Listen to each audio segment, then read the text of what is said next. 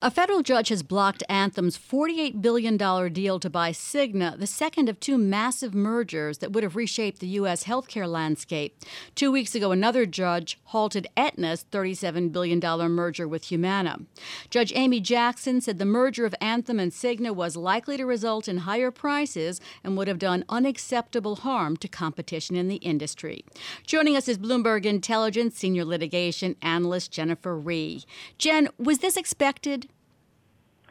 Good afternoon, June and Greg. Thanks for having me. And June, yes, I do think it was.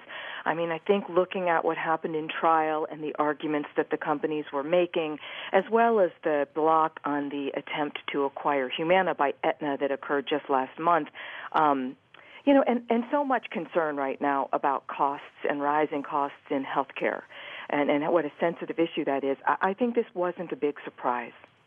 Jennifer, there's this really interesting little aspect about this case where there was this discord between Anthem and Cigna. Tell us a little bit about that and how much, if at all, it played into the judge's decision. It really was an interesting aspect because usually parties to a merger are on the same page. They're both trying to reach the same end goal, and they're working toward that together. And in this case, it was just very odd because in some circumstances in the trial, it seemed that Cigna was disagreeing openly with Anthem, in fact, disagreeing with Anthem's estimated cost savings that might come from the merger, as well as being unwilling to sign on to Anthem's version of the proposed facts and findings that came out of the trial because they disagreed. And that is really very strange. And, it's possible Anthem might claim that this was part of the problem and why they got blocked. When I read the judge's summary, now she hasn't issued her full opinion yet, but she did issue a summary. I don't really feel like it did play in too much. She does mention it. She does call it the elephant in the room, and it was an issue.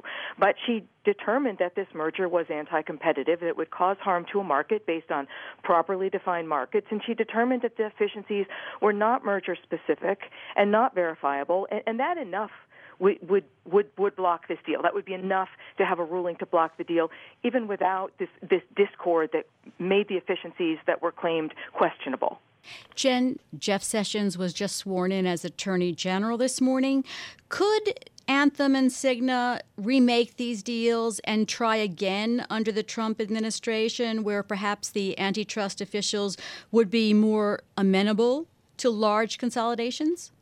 June, it's a good question because I think this is what a lot of people are wondering and thinking about. And in some cases, my reaction to that would be it would be worth the try because traditionally the Republican approach has been to be a little friendlier, a little more pro-business. But the one thing I will say about this is that something that's been quite bipartisan, even within, the advent of the Trump administration, is this concern over costs, pharmaceutical costs and healthcare costs. And because of that, I suspect this kind of deal involving two health insurers would probably have the same fate, even with the new administration. Jen, is there any prospect of litigation between Anthem and Cigna over the discord that you were talking about? I know that there is a provision in their merger agreement that I'm going to get them confused here, but one of them has to pay the other one if the deal falls apart, right? Right. It's called a reverse breakup fee, and if the deal falls apart before the end date, it's blocked because of antitrust. The way it works is the buyer would have to pay the seller the fee, which in this case is $1.8 billion. That's a negotiated term during the time that they're, negotiating and agreeing upon a purchase agreement.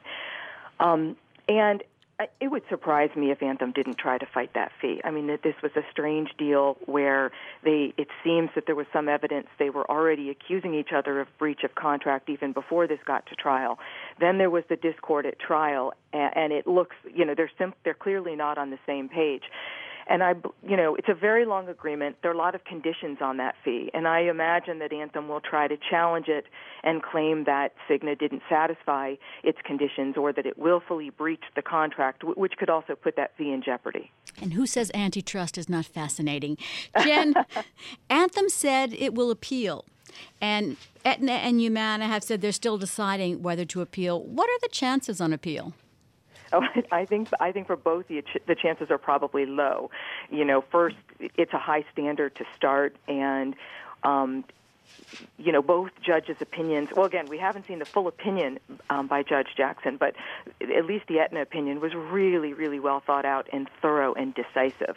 And I have a feeling, based on the summary here, this one will be too. And I think the likelihood on appeal is low. We have very little precedent to, let's say, look at statistics on these matters because so few mergers go to trial and so few that are actually lost by the parties get appealed. Thank you so much for being with us here on Bloomberg Law. That's Bloomberg Intelligence Senior Litigation Analyst Jennifer Rhee. For more of Jennifer's analysis, go to BI Go on the Bloomberg Terminal. That's it for this edition of Bloomberg Law. We'll be back tomorrow at 1 p.m. Wall Street time and hope you will be as well. Thanks to our technical director, Chris Tricomi, and our producer, David Sucherman. You can always find the latest legal news at BloombergLaw.com and BloombergBNA.com. Bloomberg Markets with Carol Masser and Corey Johnson starts right now on Bloomberg Radio. Carol is in the studio to tell us what's up next. Well, good afternoon, June. Good afternoon, everybody. Coming up, we've got to take a look at Twitter. We got their earnings after the close yesterday, but we're seeing that stock tumbling. So we'll walk you through the quarter, what you need to know as an investor. Also got to talk about the president's meeting with airline executives. He's talked about a little bit about tax policy, so that's got people excited, June, on this Thursday. Hard to imagine about Twitter. We'll be listening. That's Bloomberg Markets with Carol Masser and Corey Johnson, starting right now on Bloomberg Radio. This is Bloomberg.